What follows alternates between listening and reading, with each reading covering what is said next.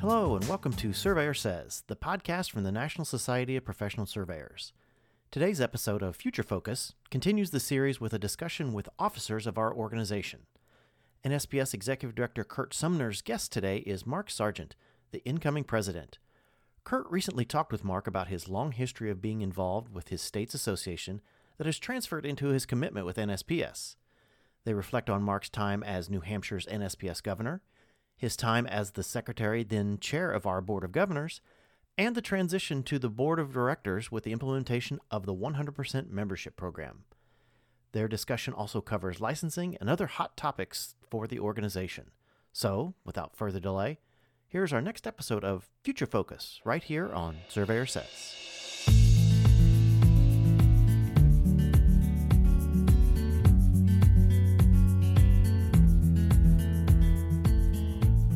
Welcome, everyone, to another edition of Surveyor Says. For those of you who have listened to our podcast before, you know that NSPS is making an effort to provide more information, more access, more interaction, if you will, with members and anybody else who wants to know about surveying and about what NSPS is. Lisa Van Horn, our current president, joined me a week or so ago, and we had a nice conversation, and we thought it'd be good for our members and anybody else to get to know our leadership, because those of you who know what NSPS is and understands how we work, when one gets elected as vice president in NSPS, there's an automatic ascension through the chairs of vice president, president-elect, and president, and then, of course, past president. So we have a guarantee of 4 years of service from that particular person. I think it helps us as an organization to be able to provide the service that we need to and represent the profession the way we want to by having that structure set up that way. And part of that structure right now is our current president-elect, Mark Sargent. Welcome, Mark. Glad you could join me today. Well, thanks, Curt. It's great to be here. Mark is from New Hampshire, and you're going to, as you listen to us talk, you're going to figure out I'm not from New Hampshire, but Mark is from New Hampshire. So we got the East Coast covered here in accents, Mark. So I guess we're good to go. But I thought it'd be interesting starting out. Maybe, I don't know if you want to say anything to begin with. Maybe you could start out and just talk about your background a little bit. I know you've been involved in your state society for a really long time, and you're a business owner and obviously a licensed surveyor. So maybe you could just tell our audience a little bit more about you. Sure. Well, I actually joined our state organization, that's the New Hampshire Land Surveyors Association, as a student member back in 1981, and have been fairly active ever since. I did serve as the president of NHLSA back in 2004, and the structure for NHLSA is similar to NSPS in that you get elected as vice president, and you become president-elect, president, and then past president. So it's also a 4-year commitment. After I finished my commitment as past president, I kind of took a year off from the executive board, and the position of the NSPS director for New Hampshire came up. And I ran for that unopposed, I might say, and served as the governor from New Hampshire, and then the title became director from 2007 until I was elected vice president of NSPS in 2018, I guess it was. Jeez. So I had been involved with the executive board of NHLSA for about 15 years. I still attend all their meetings, but with my NSPS duties, unfortunately, I can't attend all their executive committee meetings, but like to stay active, and I'm still on their email list, so I find out what's going on the whole time. So. Yeah, one of the things that I think is interesting about our organization, and I think I don't know if it's rare overall, but it's somewhat rare as relates to state serving organizations, and that is the longevity of our overall leadership. And by that, I'm talking more about what we now call our board of directors. You know, as you said before, we had a board of governors at one time, and then we had a smaller board of directors. But with the joint membership program with the states, we transposed that into those governors became directors of the organization. And one of the things that's always, I thought, has been a positive for us in a lot of ways is that people tend to come and stay for a while. They don't come and serve a year or two and go away and somebody else comes along. And I think that's pretty true across the board. If you just think of all the directors we have, we don't see a lot of transition. No, I agree.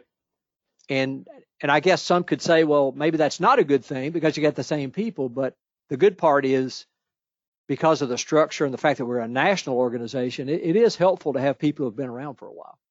Sure. And in a lot of the states, they do have term limits for their directors, but it's the same with on the national level as it is with all the state organizations. Just getting people to be involved is always hard. It's hard for them to make the commitment, and if you have a young family or if you have a thriving business, you feel like you can't take that time away. But I always tell everybody that I run into that the commitment, although it is a commitment, it's not as big as it seems. And, it goes by so fast. I can't believe that, I'm going to be president here in another month. And then a year from that, 2 years from that, I'm going to be done. And I'm not quite sure what I'm going to do. But I've also told people, becoming involved with NSPS is like one of the best things I've ever done. And it's probably one of the best kept secrets. And I think that's what happens with these guys that are a long term. They love coming, they love being involved. And so they don't tell anybody else about it. That's probably true. so they can keep the position. But it is, we have a great bunch of individuals involved. And you're right, Curt, the longevity of these individuals certainly adds a lot to what we do, and the consistency with our message, and then these committees actually getting things done. Right. Yeah. You were talking about people want to continue doing it. I guess you could look at it. The state society says, well, we're going to need an NSPS director, and I know you've been doing it for a while, or are you tired? And the director will always say, well, yeah, but I'm willing to do it a little while longer. And so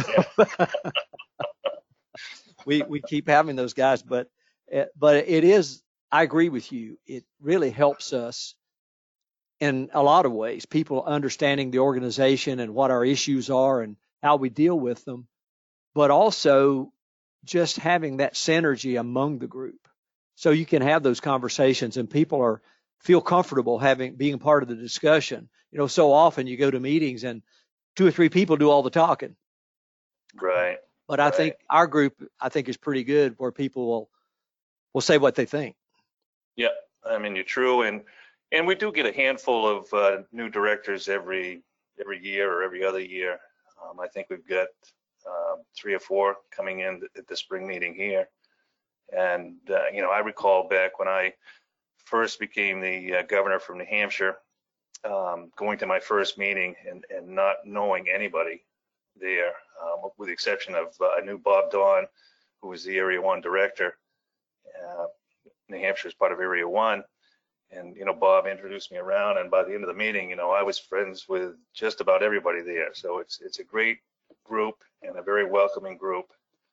And, I'm really proud to have served with some really, really great surveyors and individuals. That is so true.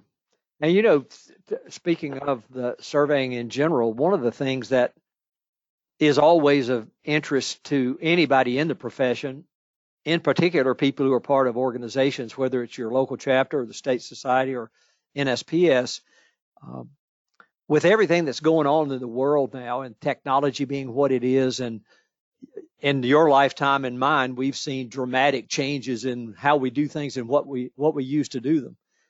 And so we continually have this thought pattern, okay, what's the future going to be? And it's kind of a tough question because I guess surveyors are no different than anybody else. Sometimes we're reluctant to change, but at the same time, we realize if we're going to be effective as practitioners, we have to change, at least in terms of what's available to help us get our work done. And of course, then now we're having a lot of discussion about the whole licensing issue in terms of portability, and some states thinking, well, do you even need it? West Virginia just has a bill proposed that would allow anybody to survey for anybody as long as they tell them they're not licensed, it's okay. So I don't know. I don't know what your thoughts are about all that, but it's certainly something that's important to the profession and to us as an organization, I think. It sure is. And, this topic always comes up at every one of our meetings, both in the spring and the fall. There is a lot of discussion going on right now about universal licensing, obviously pertaining to, a universal license held by the colonial state people versus the public land survey system. There is obviously a distinct difference. And I've, the meetings that I've gone to, that I've attended around the country, this discussion has come up, and there's a lot of pushback, and a lot of people don't want to see it happen. But there's a number of people that do. Be interesting to see where it goes. It will be. And you mentioned those visits. That's another thing that I think is so great about being in leadership, is that opportunity to go and visit with people all over the country. It's just amazing to hear the similarities, but also you just run into so many really cool people. You do, and we all have, that story about that survey that just wouldn't go away, or the survey where we had a unique deed or something like that, or our love of the woods and our love and passion for what we do. Everybody that I've run into in the surveying profession truly loves what they do. Yeah, I agree with that. And sometimes I think we wonder how well appreciated we are among our fellow citizens. And I don't know the answer to that question. All I know is that when they need you, they really like you. Yeah. Yeah. Well, as I tell my clients here, is I'm not always the bearer of good news. So sometimes they like me, sometimes they don't like me so much. So, but when you're talking to the general public about your profession, it's funny that some people really know what we do, and some people have no idea whatsoever. And in most cases, I'll get the responses, "Wow, you get to work out in the woods all the time." And I said, "Yeah, well, I haven't been out in the woods in probably 15 years. So it's once you get to a certain point in life, there's just different tasks that you do as a surveyor. And when you own a business with employees, you spend more of your time sitting behind a desk and answering the phone and lining up work for your employees and those such things." Yeah, absolutely. And of course that brings to light, and we talk about this a lot, people maybe get tired of hearing us talking about it, but the whole concept of our next generation always comes up in our discussions, and particularly considering everybody knows what the average age is. And it's a challenge, really, I think, because it's harder and harder to get into the profession, whether required by your law or not, without having a real solid educational background. And because just learning about everything that you need to know about, back in the days when I was first coming along, you learned what the guy before you knew and learned to use the instruments that guy knew how to use. And now the people who use the most sophisticated instruments are not the people who've been the surveyors the longest. Very true. Very true. And maybe the older group of us may not even have as good an understanding about how that equipment works as we should have, perhaps. Yeah. But in looking at that recruitment, one of our big challenges is to find the best way to convey that excitement about the profession that you and I feel and that other practitioners feel, and pass that to the next generation. And I'm not sure we've actually found that right magic thing yet. I don't know how you feel about that, but I kind of feel like we're still struggling. I agree. It is kind of hard to pass on your passion with something without actually taking that individual out in the field and, maybe looking for an old bound, or reading a deed and finding some unique phraseology in it. We in New Hampshire here, we do a construction career days we participate in, and we take essentially it's high school kids that go, and it's more of the technical end, because they have a lot of construction equipment there, and the guys or the kids like to go and run the backhoe or the dozer or what have you. But we've had some success by bringing a drone and a robotic and some GPS equipment and what have you, and letting the kids have some hands-on with that. Obviously not running the drone, but running the robotic and using the GPS. And we've been pretty successful with that. But I mean, you're exactly right. A guy like me, I'm ashamed to admit it, but some of the equipment, I don't even know how to turn it on. So we have to, convince these young people or our technicians to come with us to these events and attract the young people. And that goes to, when you go to the high school for the Trig Star program. I know if you can get the younger people involved, I think the high school kids are more apt to listen to and pay more attention to a younger person versus a guy like myself with gray hair. Yeah, I think you're right. And I just made a note to myself about surveyor participation in outreach and how sometimes that's a challenge. And it is kind of tough to, take away from your time and what have you. But you mentioning what you did about getting younger people involved in that outreach, that makes a lot of sense to me. And maybe part of our approach should be, take your tech guy with you when you go, or set it up for that person to go and talk. Because if you listen to students who are in surveying programs, or even if you talk to survey techs working in companies, they get excited. They really enjoy the work. And I think you're probably right. I think they can more likely relay the passion that we have than maybe people like you and me. Yeah, no, you're exactly right. So I'm really pleased with our young surveyors group here. Again, we're speaking about getting the young people involved, and nationally, the young surveyors group is doing very well.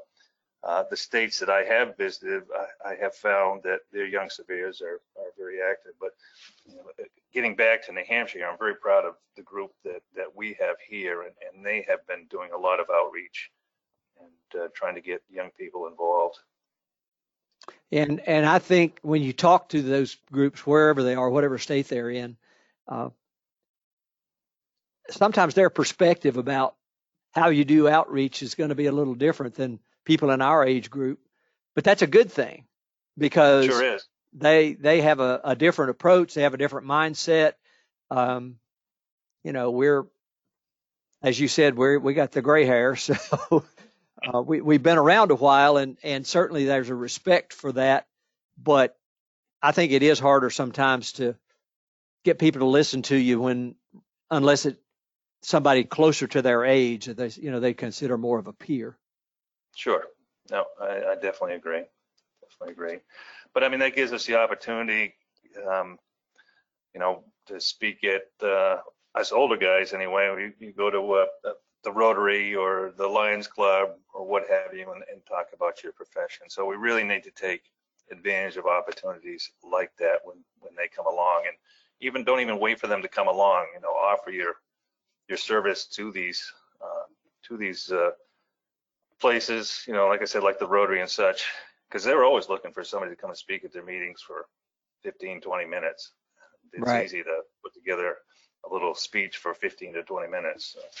Yeah, I think for me, one of the most interesting, perhaps rewarding things that I've done was to actually sit on a local planning commission in the jurisdiction where I was living at the time, and being able to be part of that discussion on issues that in some cases I would know more about that than anybody in the audience, of course, but still just having that interaction with the public as a surveyor was a great benefit to me, because not only did you get to have a better relationship with the people in our town government, but with the citizens and, you know, people who are doing projects, whatever the case may be. It was a great learning experience for me. Sure. And I think you find that with a lot of the land use boards are populated by land surveyors, just because we have the knowledge, and people look to us for our expertise when it comes to land use issues. And you know, and it's our spirit of volunteering too. I have found that if you ask a fellow land surveyor to do something, to be on a committee or to serve in office, 9 times out of 10 they're going to take up the challenge. Yeah, and I don't know the answer to this question nationwide.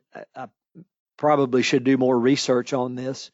I'm not really sure where we stand percentage-wise of the licensees per state who actually participate in their state society. I don't know that number. We should do some research on that. Yeah, we should. I believe here in New Hampshire, it's a good percentage. I can't tell you exactly, but I would guess it's upwards of 70%. Of course, we're a small state. There aren't many of us here in New Hampshire. I think there's 300 of us total for the entire state. But I'm really pleased. Speaking of land surveyors or licensing, and the number of young people that have recently got their licenses here in New Hampshire. We had a kind of a dry spell for a number of years where you would see, you know, maybe no new licensees or one new licensee. Well, for the past 3 or 4 years, every year we've had at least 4 or 5 new licensees, which is great for the profession.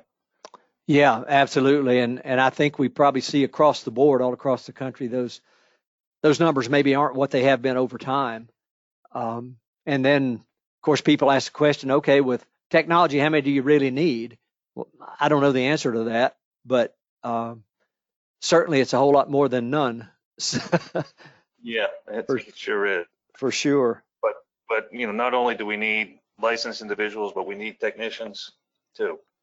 And you know, there's definitely hurting for technicians, and I would think a young person, just the ability to come out of school, maybe with you know, just a 2-year degree, being a technician, with the availability of jobs right now is just incredible. It sure is. And like you said earlier, there's this opportunity to be able to be the person who's using all that cool equipment. Exactly. So I think that's worth a lot. So we got a few minutes left here. I'm just curious if anything is burning in your mind about NSPS. You know, what is there something we need to be doing that we're not doing? You have any visions out there of perhaps things we should be undertaking or have a mission for anything that we're not doing? Bill, not so much that we're not doing anything. I mean, NSPS does a lot of things, and one of the issues that I have is just trying to keep on top of all the things that are going on with NSPS and try to be at least somewhat knowledgeable about them. So when I'm asked about them, at least I can maybe give an intelligent answer, or I can point that person in the proper direction to get the answer. So there is just, you know, this volumes of things that we're doing as an organization. And I'm really surprised or pleased when I keep going back to the opportunity to visit these state organizations, and I'm always afforded the opportunity to speak before their membership, and I go over, you know, a whole laundry list of these things that we're doing, and always somebody, or a couple people come up to me after I've spoken and said, geez, I never realized how much NSPS is doing for us. So that's a great feeling. But some of the things that I want to concentrate while I'm present here is, you know, I'm really concerned about the impact that 2022 datum change is going to have on our members and our members' businesses. It's just, the impact's going to be dramatic, and we just need to make our members more aware of that situation. And I want to continue our push for workforce development. It's something that we just a number of years ago dropped the ball on when none of us had gray hair and we weren't worrying about somebody coming behind us. And now that we're in the I don't want to say the twilight of our days, but we're getting close to thinking about retirement, and if there's nobody to take our places, where's the profession going to go? And it's going to get to the point, well, I'm hoping it doesn't get to the point where somebody is looking to have a land survey done, can't even get a hold of a land surveyor, or is told they're going to have to wait 3 to 4 months before they can get out there. They're going to complain to their state legislature, and licensing is going to go away. Yeah. So, so that's why I think NSPS has done a great job and doing this workforce development. We've got Tim Murphy is our new workforce development committee chairman. He's working real hard. This guidance councils conference that we've been attending every year for the last 4 years seems to work good. I'd like to see us getting involved with the STEM conference more. I noticed just reading the paper the other day, there's a STEM conference that's going to be held here in New Hampshire. I think it's in October of this year. And I sent an email to the NHLSA president asking him to at least explore the possibility of NHLSA participating in that STEM conference, with a booth, and I assured him that the National Society provided him with, any goodies that he needed to supply the booth with. So those are a couple things I, would like to see us work on more. Public outreach is another one too. National Surveyors Week is a great opportunity for public outreach. We here at my office, we go down, we're right in Concord, which is the state capital, and we go down and we occupy a point right at the State House during the week, and put our poster out there, and people walk by and say, hey, what are you doing? And what's this? So it's it's a great little thing to do. Right. Well, I know we keep these things kind of in the half-hour range, so we're getting pretty close to that. I just wanted to make sure that I gave you an opportunity to cover anything I didn't think to ask. So I appreciate you joining me today. And like I said in the beginning, I think this is really important to be able to have this, and we have it archived. We can continue to share it with people, and just to help people better know who our leaders are and what our organization is about. So thanks for joining me. You bet, Curt. My pleasure.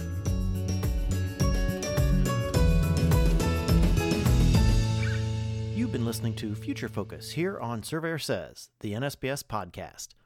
Our guest today has been Mark Sargent, the incoming NSPS President. Upcoming Surveyor Says episodes will feature informational talks about the proposed changes in our datums from NGS, including the change from the U.S. foot to the foot. We will also have more point of order talks as we get closer to our NSPS Lobby Day in April, and more spotlights on educational programs that will further our surveying profession. So remember to subscribe to the podcast on iTunes, Apple Podcasts, Google Play, iHeartRadio, and Spotify, as well as our podcast host, Podbean. And also watch our website, nsps.us.com, for information on future episodes. And remember, it's a great day to be a surveyor.